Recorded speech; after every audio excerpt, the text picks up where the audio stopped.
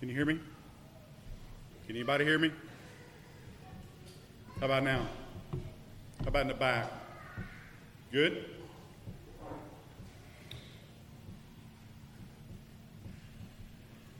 Please turn with me in your Bible to Matthew chapter 11. Matthew, the Gospel of Matthew chapter 11. And I want to plant this thought in your head before we start, this question. What did the greatest man ever born do when he was in the darkest moment of his life? The greatest prophet, aside from the Lord Jesus, in his darkest moment, what did he do? He sent for a word from Jesus Christ. That's what he did. And Jesus answered him. I think it's important for us to figure out how that all transpired.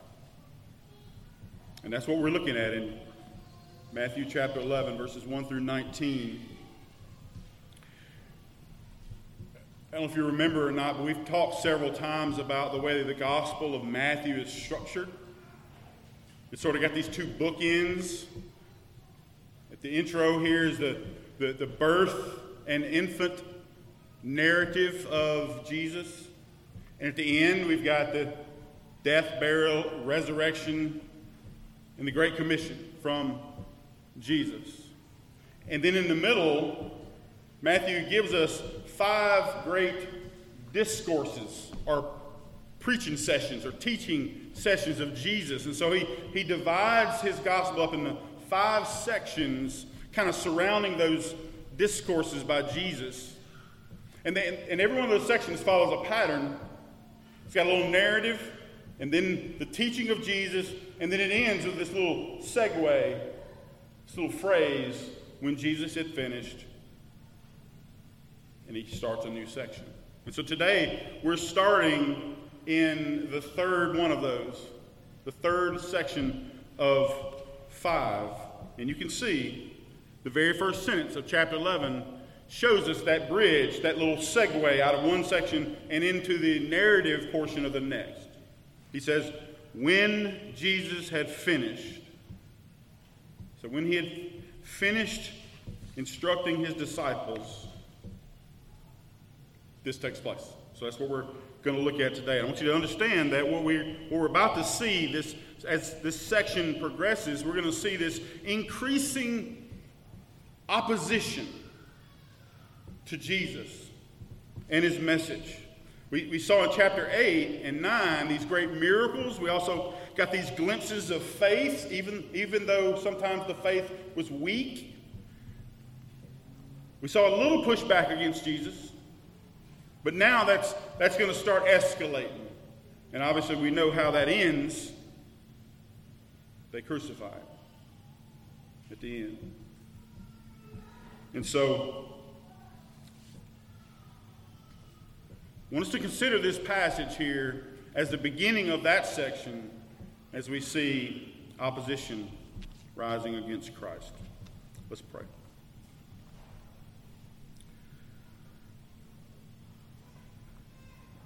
Lord Jesus, what a privilege it is to be appointed to your service. What a privilege it is to preach your word to your people. And this is your word. This is the word of the Son of God. Help me, Lord. Give me grace to help right now. I pray that you would pour out your Spirit upon your church. You would build up your people and glorify your name through the preaching of your very words. Please help us now. In your name, amen. Matthew 11. Let's read these first 19 verses. When Jesus had finished instructing his 12 disciples, he went on from there to teach and preach in their cities. Now when John heard in prison about the deeds of the Christ, he sent word by his disciples and said to him, "Are you the one? Are you the one who is to come, or shall we look for another?" And Jesus answered him, "Go and tell John what you hear and what you see. The blind receive their sight, the lame walk, lepers are cleansed, and the deaf hear, and the dead are raised up, and the poor have good news preached to them. And blessed is the one who is not offended by me." As they went away, Jesus began to speak to the crowds concerning John. "What did you go out into the wilderness to see? A reed shaken by wind? What then did you go out to see? A man dressed in soft clothing? Behold, those who wear soft clothing are in kings' houses. What then did you go out to see? A prophet? Yes. Yes, I tell you, and more than a prophet. John is he of whom it is written, 'Behold, I send my messenger before your face, who will prepare your way before me.' Truly, I say to you, among those born of women, there has arisen no one greater than John the Baptist. Yet, the one who is least in the kingdom of heaven is greater than he. From the days of John the Baptist until now, the kingdom of heaven has suffered violence, and the violent take it by force. For all the prophets in the law prophesied until John. And if you are willing to accept it, he is Elijah, who is to come. He who has ears to hear, let him hear. But to what shall I compare this generation? It is like children sitting in the marketplaces and calling to their playmates. We played the flute for you, and you didn't dance. We sang a dirge, and you did not mourn. For John came neither eating nor drinking, and they said, he has a demon. The Son of Man came eating and drinking, and they say, look at him, a glutton, a drunkard, a friend of tax collectors and sinners. Yet wisdom is justified by her deeds. And so the very first sentence tells us what's going on here. It says, when Jesus had finished instructing his 12 disciples, that's when this starts. He gives them the instructions on this unique mission that we just looked at in chapter 10, and he sends them out. He had told them where to go and what to say and what to take with them and where to stay. And he warned them about persecution. But he said, persevere and go and proclaim the gospel of the kingdom. And now Jesus sends them off. And while the 12 are gone, this happens. It says, when Jesus had finished instructing his 12, Jesus, 12 go this way, and Jesus goes on and continues doing what? Teaching and preaching in their cities. And so Jesus is continuing his mission. The 12 are out doing this unique thing. Jesus continues what he started back in chapter 4, teaching and preaching and proclaiming the gospel. Now, we see in verse 2 that while he's doing that, he gets interrupted by some of John's disciples. And here's the backstory to that. He says, verse 2, it says, now when John heard in prison about the deeds of the Christ, he sent his disciples. Now, how did John get in prison? This guy is the prophet that was prophesied in the Old Testament. He had a miraculous birth. An angel comes to his barren parents and talks about this one that was going to be born. He spent much of his life alone in the wilderness. And then the word of God comes to him and he begins to preach. He begins to preach repentance in the wilderness. And he actually preaches repentance to King Herod himself. Matthew 14, we'll see that when we get to that section of Scripture. But we see the story of how this transpired. Herod has basically stolen his brother's wife. He married his brother's wife, and John the Baptist confronted him on that. What boldness that takes. To go to the adulterous king and said, "It is unlawful for you to have your brother's wife. Repent." Now, interestingly enough, Herod actually liked John the Baptist. It says in Mark that he actually enjoyed his preaching, though he was perplexed by it, as the unconverted mind always is. But he respected John. He knew he was a righteous man, a holy man, and the people thought he was a prophet, so he dared not hurt God's prophet. And so he put him in jail instead of killing him. Now, Herod's unlawful wife hated John. And you can imagine why.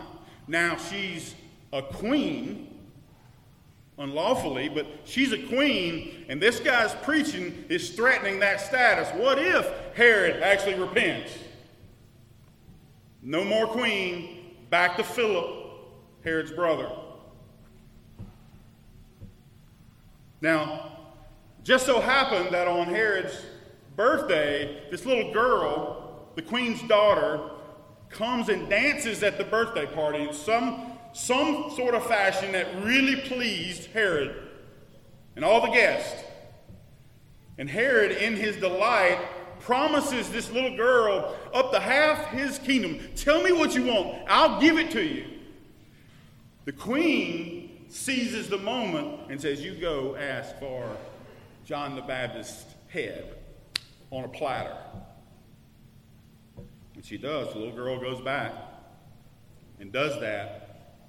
And to save face, guess what? King Herod upholds his promise and immediately orders John the Baptist to be beheaded.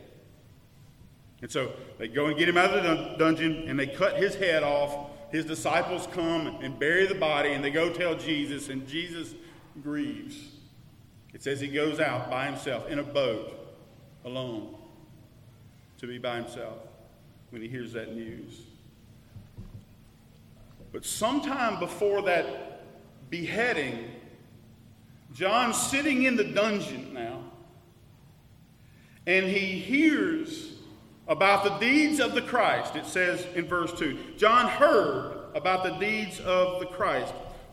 What had he heard? He'd heard this report from his disciples who were still out in the world.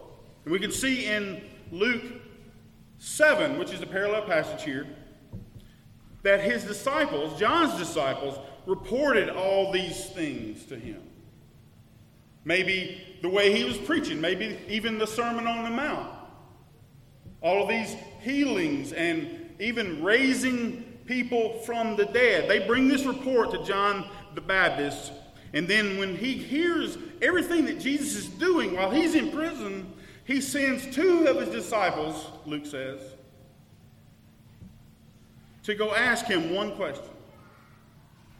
Look at the question. Are you the one? Are you the one?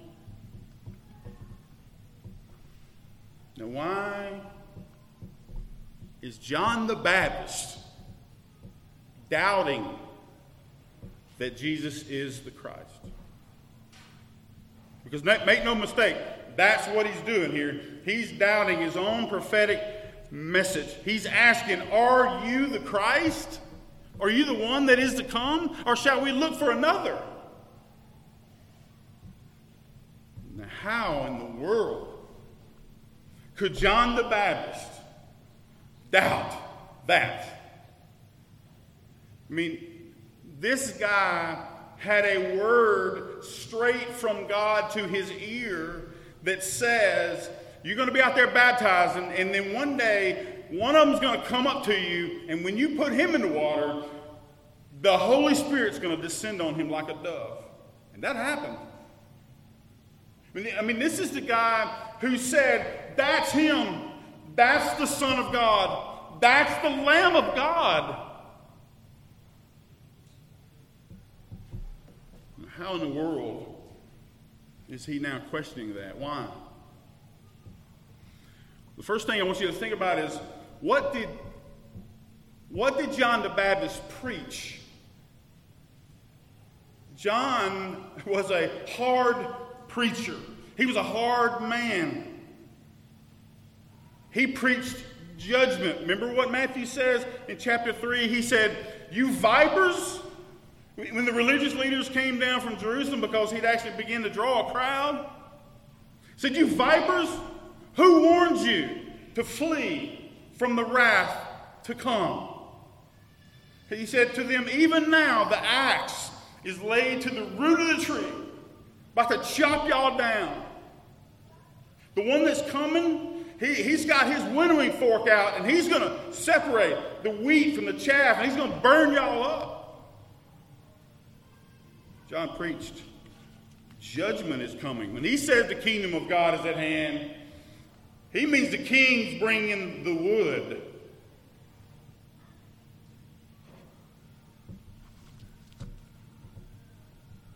But now where is he? He's in a hole. It says prison, but man, don't think county jail. This man is in a remote other side of the Dead Sea dungeon. Josephus, the famous historian, Jewish historian, who is not sympathetic to Christianity at all, gives us details of this John the Baptist and him finding himself in the dungeon. Can you imagine being in a first century dungeon? Down in a hole, maybe no light at all, wet, smelly, maybe rotten carcasses in there, rats, who knows what. That's where he's at when he begins to question his own ministry. And so, like many of Jesus' disciples, I believe John is in a crisis of faith. And what we're seeing here is a deficient faith. You remember me talking about that before? When Jesus calmed the storm, he says, "O ye of little faith." And it wasn't so much that they had just a little bit of faith, but it was deficient in some way. They was lacking something. And I believe that's what's going on here. I think we see other cases like Peter. When he first hears, later in chapter 16, when Peter first hears or begins to hear Jesus talk about he must suffer and die and be raised on the third day. Do you remember what Peter does? Y'all hold on a second. Jesus. No, that ain't. You got your theology wrong. Peter tries to correct Jesus on his messianic theology. And what does Jesus say? Get behind me, Satan. His faith was deficient. And by the way, that section there, Matthew 16, where Peter does that, is like 5 verses from when he says, "You are the Christ, the Son of the living God." He got most of it right, maybe, but didn't know about all that crucifixion, resurrection stuff. Now, how does Jesus respond to this little faith, this deficient faith? This is what he does. He bears witness to John about himself. You know, that's what John's ministry was all about, bearing witness to Jesus. But now Jesus is going to bear witness about himself to John. Verse 4, he says, y'all go tell John what you hear and see. Go tell John what you see.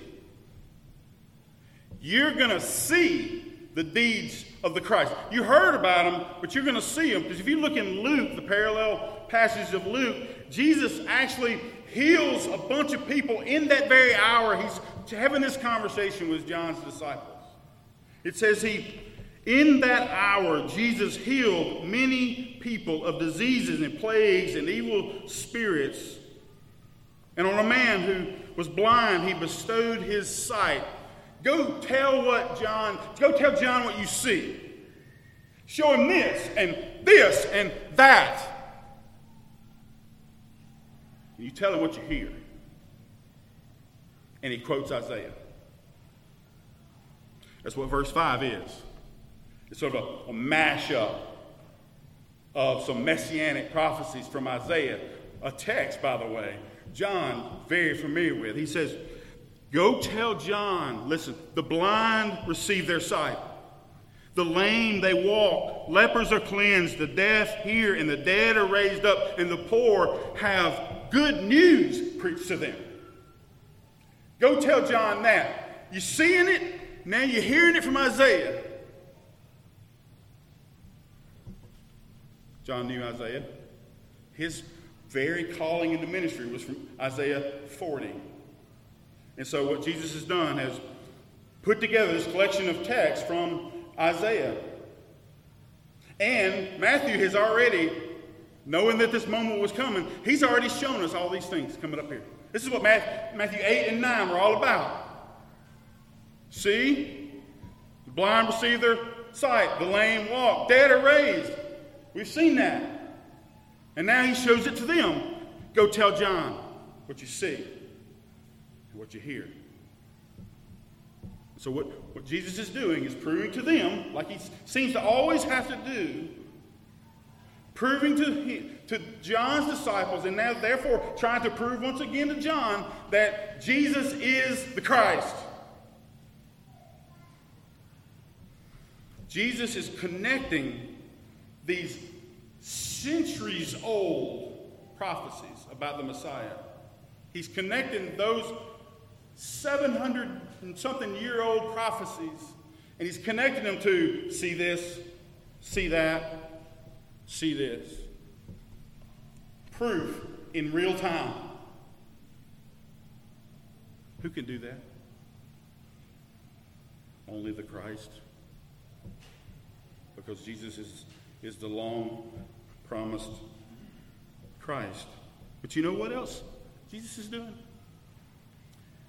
Every one of those texts he's pulling from in Isaiah, where he's talking about all these glorious, miraculous deeds of the Christ, every one of those little snippets from Isaiah is surrounded by judgment. Exactly what John preached. He's cluing John into something. Judgment is coming, John, but not yet. Not yet. Turn with me, if you will, to Luke chapter 4. Keep your finger. This may be the only time that we flip, but in Luke 4,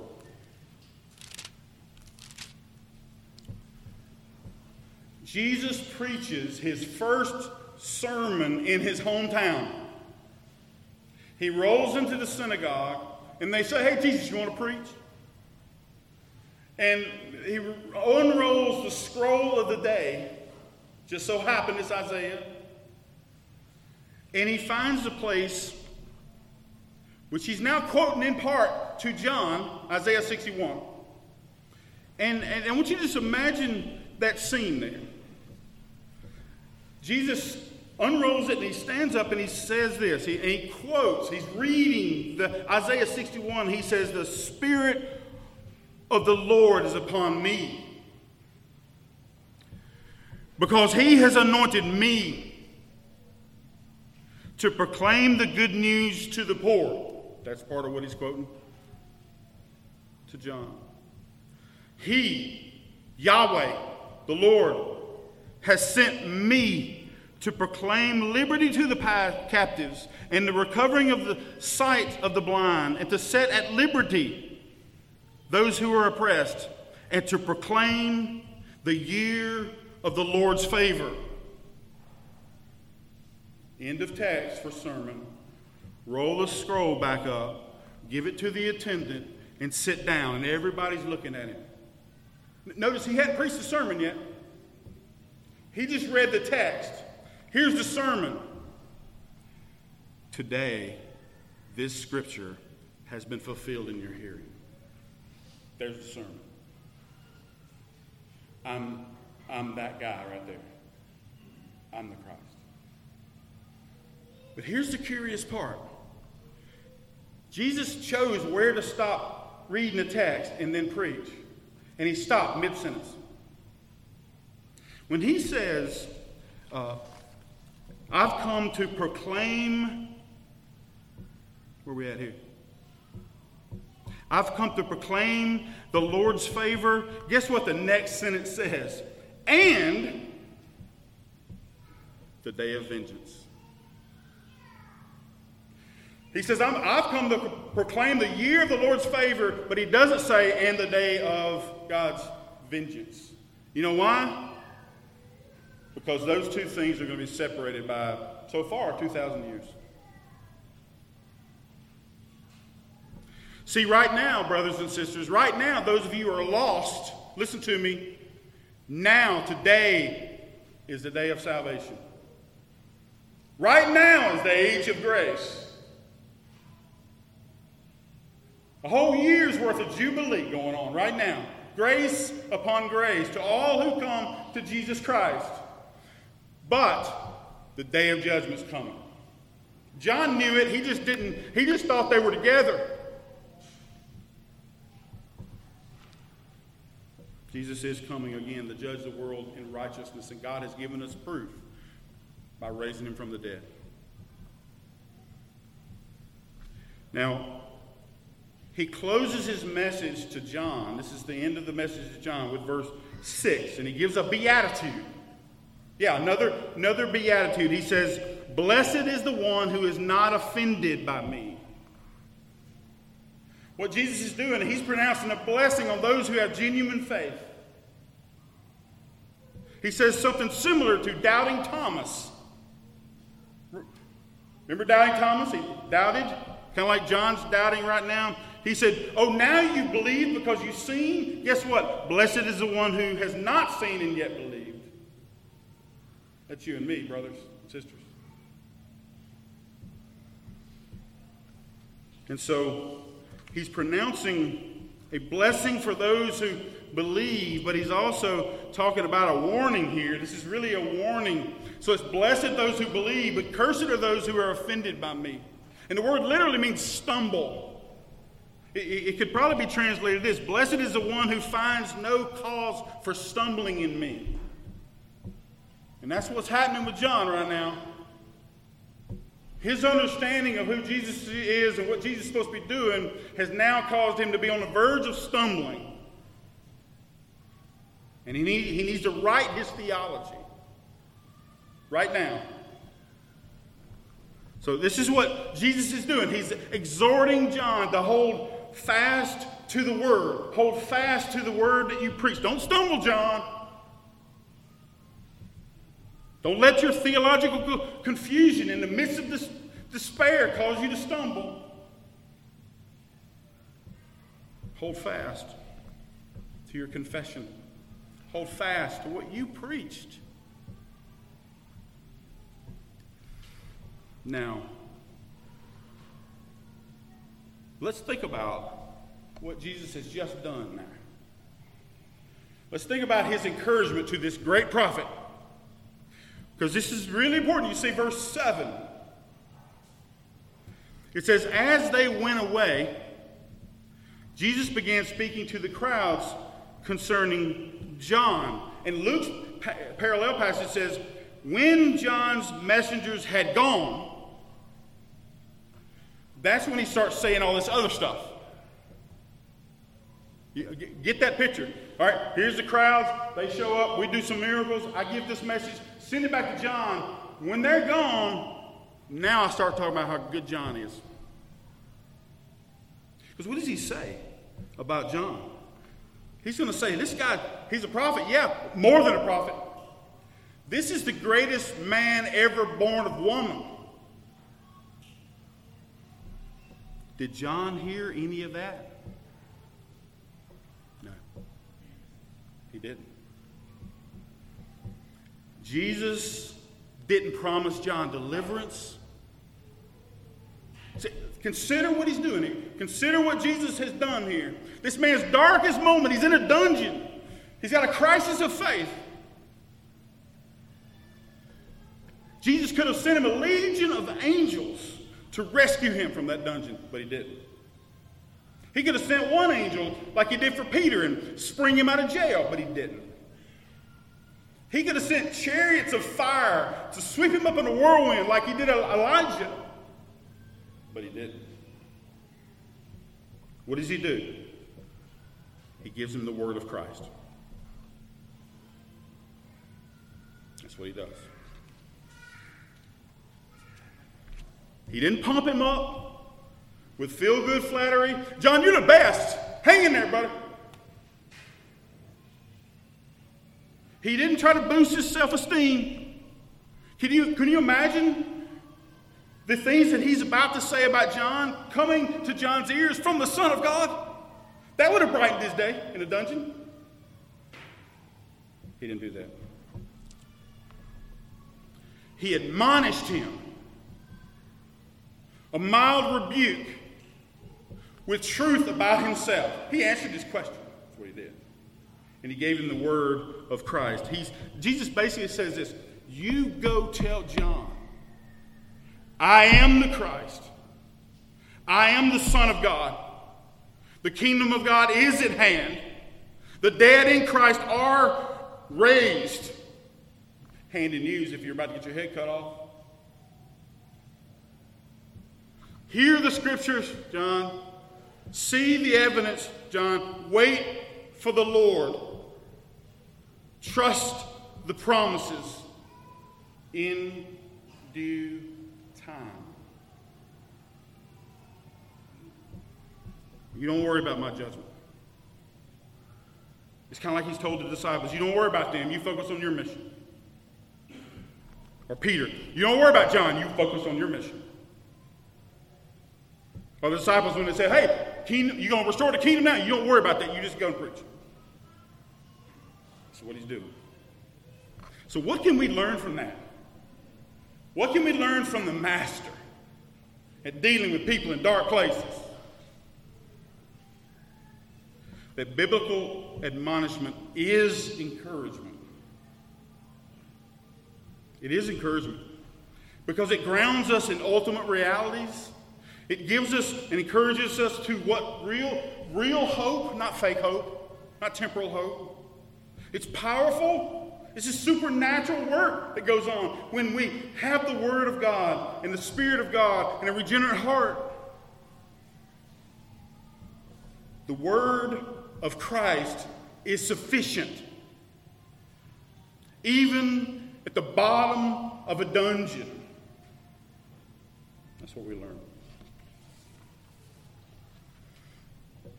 So John doesn't get anything about what we're fixing to hear.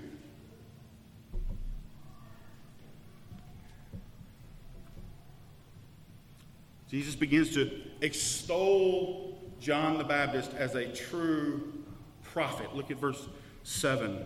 He says, Jesus began to speak to the crowds concerning John. What did you go out into the wilderness to see? A reed shaken by the wind? What then did you go out to see? A man dressed in soft clothing? Behold, those who wear soft clothing are in kings' houses, not dungeons. What then did you go out to see? You went out to see a prophet, and you got one. True prophet. John was bold and unshakable in his preaching. Not timid and unstable, tossed to and fro with the religious impulses of the day. He warned the religious establishment. He warned them about the wrath to come. He confronted a king on his sin to his face. It's unlawful for you to have your brother's wife. He wasn't a reed shaken by the wind, and he wasn't in soft clothing either. This man lived a life of self-denial for God, extraordinarily ascetic. He didn't live a life of comfort in the king's court. Think about that. He did not seek comfort in the king's court through compromise. He didn't compromise God's word, not one bit. And look where it got him. He preached, "Thus saith the Lord." Come what may. Jesus calls him a prophet extraordinaire. Verse 9, he says, a prophet, yes, for sure, but he's more than a prophet. How was he more than a prophet? John the Baptist was a prophet prophesied by the prophets. How many of those you get? I can only think of two. John the Baptist and Jesus. John the Baptist was the first true prophet in centuries. The Jews to this day say, you know what? God stopped talking with Malachi. And for 450 years, God didn't speak. But we know, unlike the Jews that are blinded judicially, we know God has spoken. Through John the Baptist, and then through his son.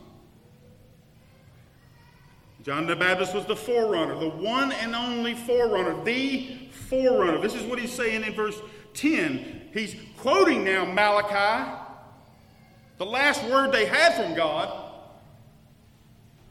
And he says, that prophecy is talking about John. He's the one, the only one, not a team. I don't have a team of forerunners. There's one forerunner to the Christ. His name is John the Baptist. That's not his last name. And he was the last Old Testament prophet. Verse 13 says, all the prophets and the law prophesied when? Until John. Man, I want you to think about this. This privileged role he had, this unbelievably unique position that John has in redemptive history. He's the pivot point. He was the last one.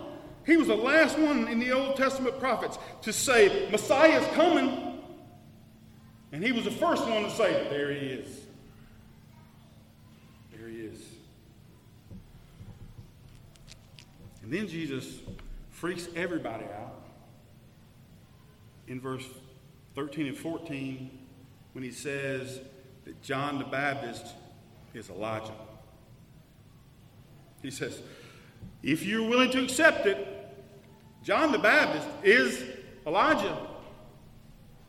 He says something similar to this over in chapter 17. We'll see that when we get there too. But he talks about John the Baptist being Elijah who is to come.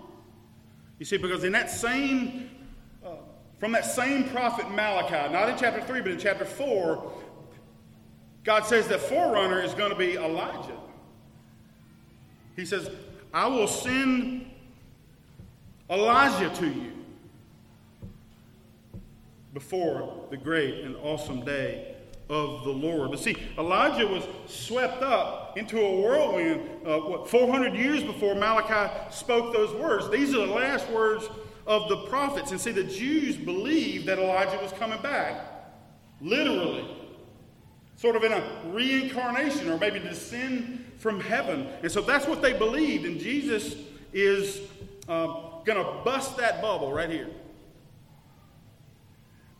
Before John was born, an angel showed up to his parents and said a lot of things about him, but he said that this one is coming, John the Baptist is coming in the power and the spirit of Elijah.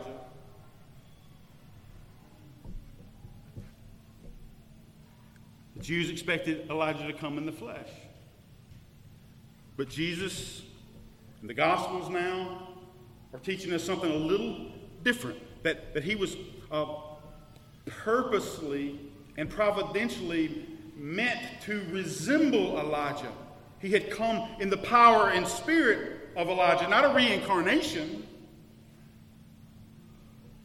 And you can see this if you go study Elijah and John the Baptist. You can see these parallels in the way they dressed, in the way they lived in the wilderness, in the way they were fed in the wilderness, in the way they preached, in the way they confronted the religious establishment, in the way they confronted kings, in the way they were hated by queens. And both their ministries came to an end not long after this signature move. Elijah, fire from heaven, rain from heaven, down on the altar. And John the Baptist, the Son of God, baptized, majestic voice from heaven. This is my Son, Holy Spirit, coming down. And that wrapped it up. So he's this great prophet. He's the greatest prophet in the spirit and power of Elijah. But he's also the greatest human ever born. Man, and this is not hyperbole from me. Look at what he says in verse 11. Truly, I say to you, among those born of women, there has arisen no one greater than John the Baptist. Those tall words.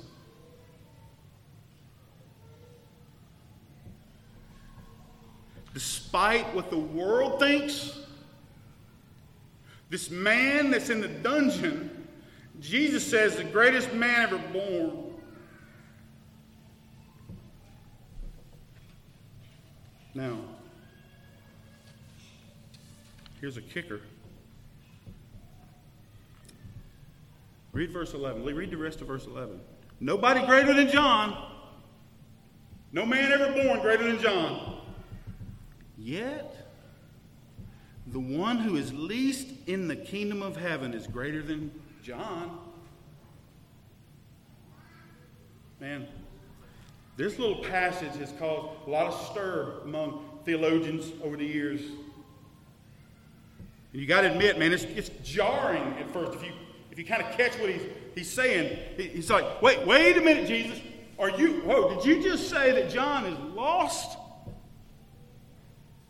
That this greatest man ever born, this greatest prophet from the Old Testament, that he's outside of the kingdom of heaven? Well, he would be if he didn't receive this message he just got. But I believe he did. I believe it was sweet grace from heaven for him. And so what I believe is going on here is not about salvation, but revelation. I want you to understand what I mean. I want you to think about this. Who is a greater prophet? You or John the Baptist? Think about that. If some of the Christians in this room, if you could go back in time and sit with John in that dungeon while he's waiting on this word from Jesus, right in this moment, right now, if you could go and sit in that dungeon with him, who do you think would have a more clear and comprehensive answer to this all-important question? What is the gospel? The least of you would answer that better than John. Doesn't mean he's not lost. He believes Jesus is the Christ, the Son of God. His hope is in that kingdom. His hope is in the Messiah.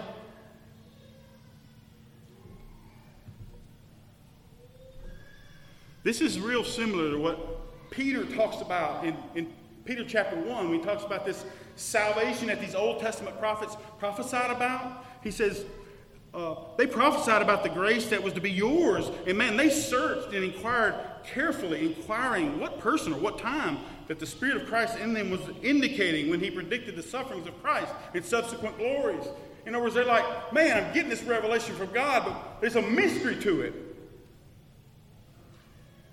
Now, don't get me wrong. John had more clarity than all of them, maybe combined. He actually saw Jesus. But the least in the kingdom of heaven now understands far more fully about the person and work of Jesus Christ. We understand that Jesus is the Word made flesh. We understand that his sinless life is our eternal righteousness by imputation. We understand that his death on the cross was substitutionary, the Lamb dying in my place. And we understand that his glorious resurrection and ascension got him sitting at the right hand of God right now, ruling and reigning, and that we benefit from that ongoing priesthood and his ministry of the Holy Spirit, saving and sanctifying his people. And we know he's coming back to judge the wicked. Despite all his greatness, John the Baptist lacked a full Bible. What kind of responsibility does that put on you and me? And don't think that John the Baptist, being the greatest man that ever lived and greatest prophet to ever preach, could escape persecution. Apparently not. There's another little phrase here that's hard to interpret in verse 12. It says, from the days of John the Baptist, so basically the beginning of the ministry of Jesus and John, until now, he says the kingdom of heaven has suffered violence, and the violent take it by force. If you have an ESV Bible, there's a footnote there. And I like that footnote. Sometimes when I like a footnote, I'll scratch out that text and I'll keep the footnote. And I'm doing that in this case. And I want you to see what I think is going on here is a wordplay that should probably be translated more like this. From the days of John the Baptist until now, the kingdom of heaven has been coming violently. And the violent take it by force. And so, if that's the case, on one hand, what we see is the kingdom of God powerfully advancing. Jesus is healing everybody in town. The dead are being raised. Demons are being thrown out. The devil's house is being plundered. Many are coming to faith, and many more are going to come after Pentecost. And then the gospel becomes global, and here we are. This powerful move of the kingdom of God, and we're not ashamed of the gospel. We know that's the power here. Yet, violent men continue to attack the church. And it was going on right there. John didn't understand this. This was his problem. He didn't understand this. He lost his head. The apostles were martyred. Persecution abounded then. It abounds today. Many, many have literally taken up their cross and followed after Jesus. It happened to John. It happened to Jesus. It can happen to us.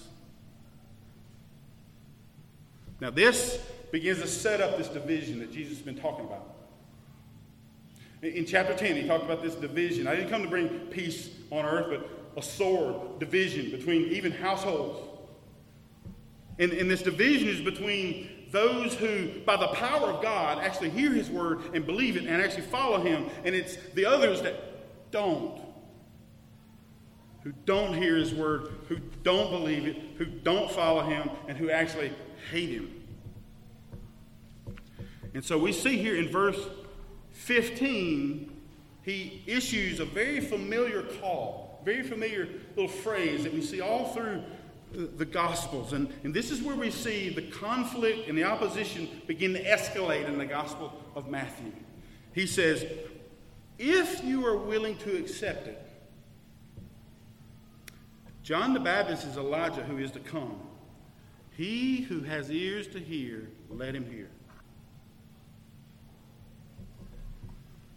Now, here's what Jesus is doing here.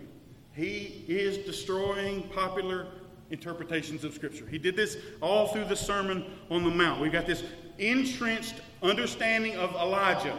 He's coming in the flesh, reincarnate, and Jesus is saying, nope, John the Baptist is him. And here's what he means by he who has ears to hear it, if you're willing to accept it, is you need to change your theology about what you understand about Elijah. And what he's calling the crowds to in believing that John is Elijah is staggering. Because if you accept this, if you accept that John the Baptist is Elijah, you got a whole bunch of theology you got to bring with it.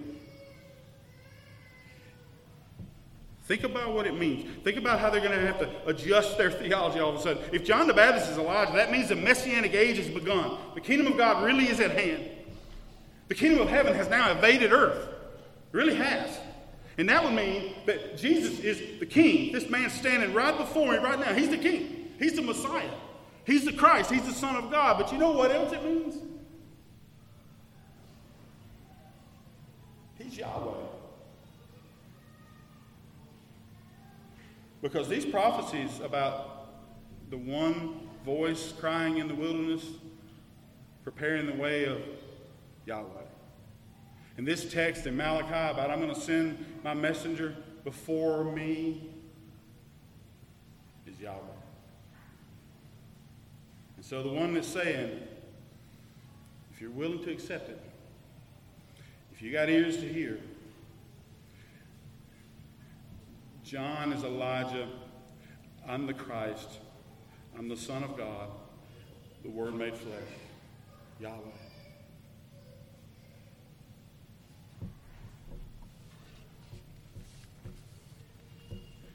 And there's the dilemma.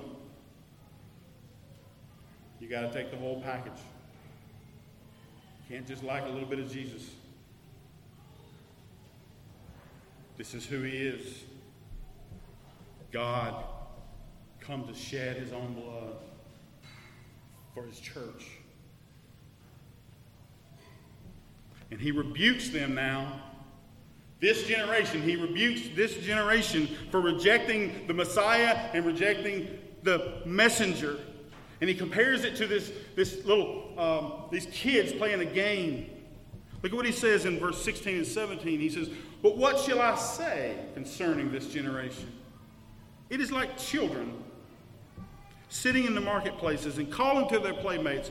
We played the flute for you and you didn't dance. We sang a funeral song for you and you did not mourn." So he's got this picture of these kids wanting to play. They're saying, come play with us. Let's play the wedding game. Let me play a little wedding song. Y'all dance. Don't want to play that game. Okay, let's get serious and let's play a funeral game. All right? I'm going to sing the funeral song and y'all act real sad. Y'all cry. No, not going to do that. Not playing that. That's the image he's given here. And so it's the funeral song is John, and the wedding song is Jesus. And they rejected both, even though they were total opposites, both compatible. They reject the messenger, John, because he's too serious. He's too serious. He sang a funeral song and they didn't mourn. They didn't respond. He came, most pious lifestyle you can imagine. Not eating, not drinking alcohol, fasting, eating locusts. And these pious Jews who love fasting said it has a demon. John was serious. He preached the law. He warned them about God's wrath. He said judgment was coming. He demanded repentance. He demanded evidence of repentance. The Pharisees acted all religious, fasting twice a week. But their hypocritical piety was no match for this man right here.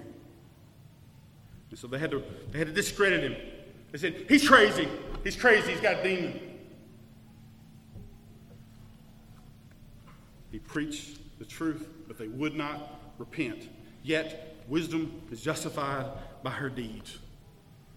Even though they called him a demon-possessed lunatic, he was the greatest Old Testament prophet ever He was the voice crying in the wilderness, prophesied by Isaiah. He was and is the forerunner of Jesus Christ, and he's the one who prepared the way for Yahweh, who has now come. And they rejected him, and they rejected the Messiah that he pointed to. This is the wedding song. They didn't like the wedding song. They didn't like it. They didn't like the good news. They complained now. They flipped now. They complained about Jesus not fasting.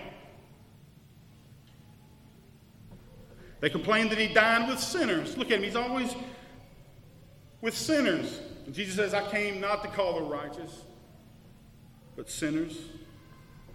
Because Jesus went among the rabble that they hated.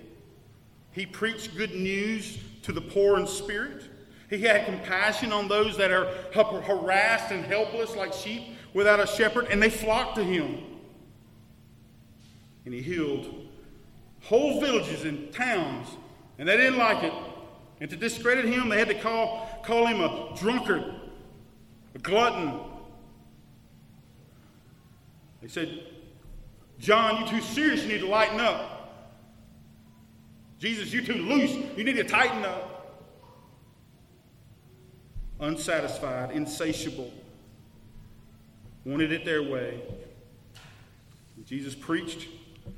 He preached boldly like John. He called for repentance like John, but he also preached grace, as we'll see next week. He says, come to me. Anybody, everybody, anybody that is weary, come to me, and I will give you rest. But they wouldn't come. They refused to come. And yet wisdom is justified by her deeds. Even though they called him a glutton and a drunkard, even though they called him Beelzebul and a blasphemer, and even though they mocked him and beat him and nailed him to a cross, his birth, his life, his ministry, his miracles, even and especially his death and resurrection testify, according to the Scriptures, that he is the Christ and he is the Son of God, Lord of all. Doesn't matter what they say. So they hate hard preaching, and they hate grace. And they wouldn't come. They wouldn't come. And the problem is, that is the gospel. It's not one or the other, it's both. They didn't like either one. The one true gospel is both judgment and salvation. We're going to hear more about that next week, I assume, from this young man right here, where Jesus talks about the judgment that's coming on these cities because they would not repent. And then in the most tender way, he says, come to me, anybody. Come to me. Why will you die? Come to me and have rest. And they refused both. Jesus says, you search the Scriptures and you think that in them you can find life, but they testify to me. And yet you refuse to come to me. So, quick. 7 takeaways. Number 1, real easy. Come to Christ. Come to Christ. There are people in this room right now that are outside the kingdom of heaven. You've heard this 1,000 times, some of you. And yet you refuse to come to me, he says. Why will you die?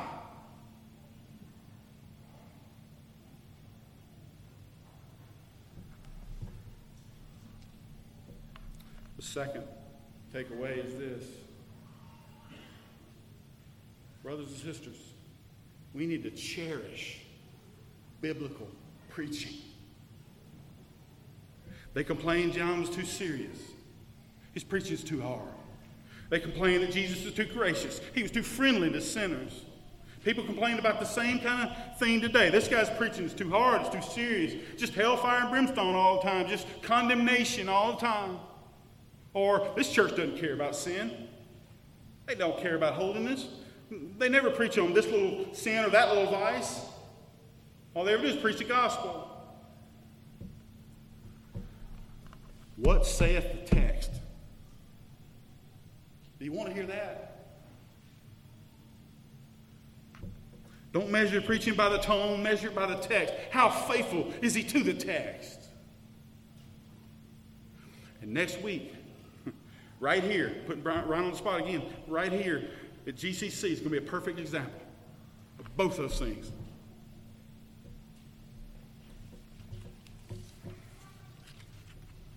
Now, on the flip side of that, I want you to reject a one-dimensional gospel. In other words, you always preach judgment and never mercy, or you always preach grace and never judgment. It's always good news and never bad news, or it's always bad news and never good news. It's always law but no grace, or it's just grace and no law. Reject it. If your gospel is lopsided, you do not understand the cross of Christ. Fourth, embrace God's sovereignty in ministry. This goes to everybody, men or women. Embrace God's sovereignty in ministry. God is sovereign over who and how he uses people to advance his kingdom. Look at John the Baptist. Destiny set in stone before birth. Lived most of his life in total obscurity. He sacrificed everything. And then he only had about a year and a half of ministry. And it was hard. He was rejected by the entire religious establishment and half the people. And then those true followers he did have, that handful, they ended up leaving him for a better preacher. And he ends up in a black hole, literally at the bottom of a dungeon. And then the Son of God, who you've been preaching, rebukes you directly in your weakest moment. And then the king chops off your head and gives it to a little girl on a silver platter because she danced cute. You ready to serve Jesus? Do you think John's complaining? No. Peter says, after you've suffered a little while, the God of all grace, who has called you into his eternal glory in Christ, will himself personally restore you, confirm you, and strengthen you, and establish you. And when the chief shepherd appears, he will then give you this unfading crown of glory. John's wearing that. He don't care about this dungeon no more.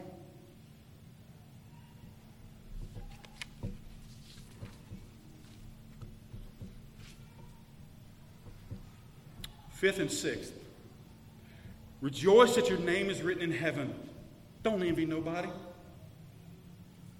The greatest man on earth who's not in the kingdom of heaven is nothing.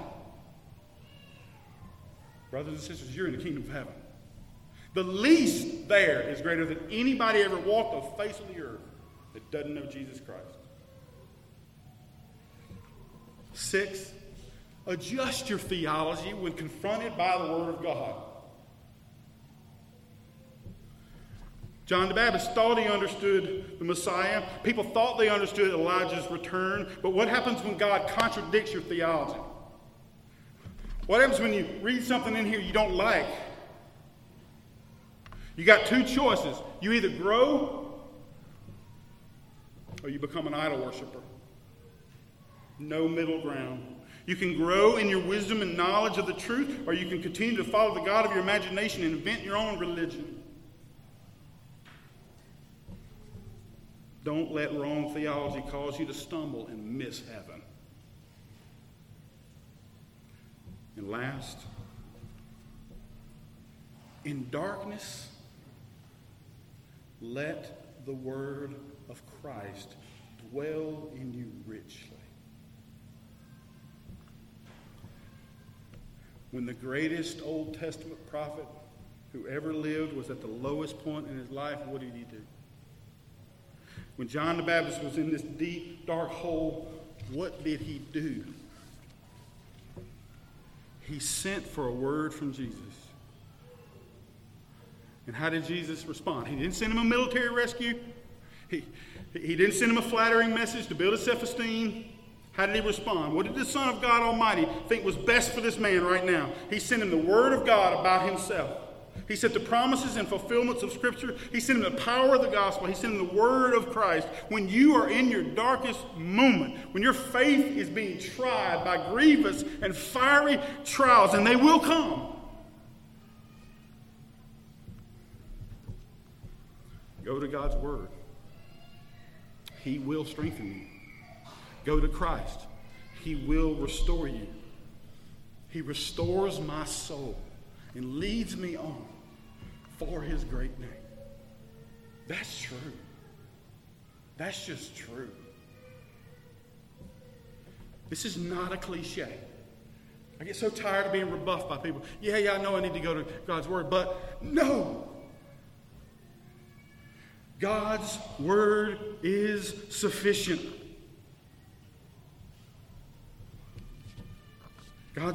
His Word really is enough. His divine power has granted to us all things pertaining to life and godliness through the knowledge of Him. His very great promises, he says. Let the peace of Christ rule your heart. Be thankful, and let the word of Christ dwell richly in your heart. I pray that happened for John. I know it's happened for me. I pray that you'll seek him in the time of need. Let's pray. Father, thank you for the grace that you give us from heaven all the time. All the time we don't even know it, but available 24/7 when we need it. God, help us to break self-sufficiency. Help us to quit relying on everything else under the sun. Accept your grace that pours from the lips of your anointed one, the fairest of all. Help our unbelief. We believe, help our unbelief, Lord. Be glorified as we trust in you in the dungeon. It's in Christ's name we pray. Amen.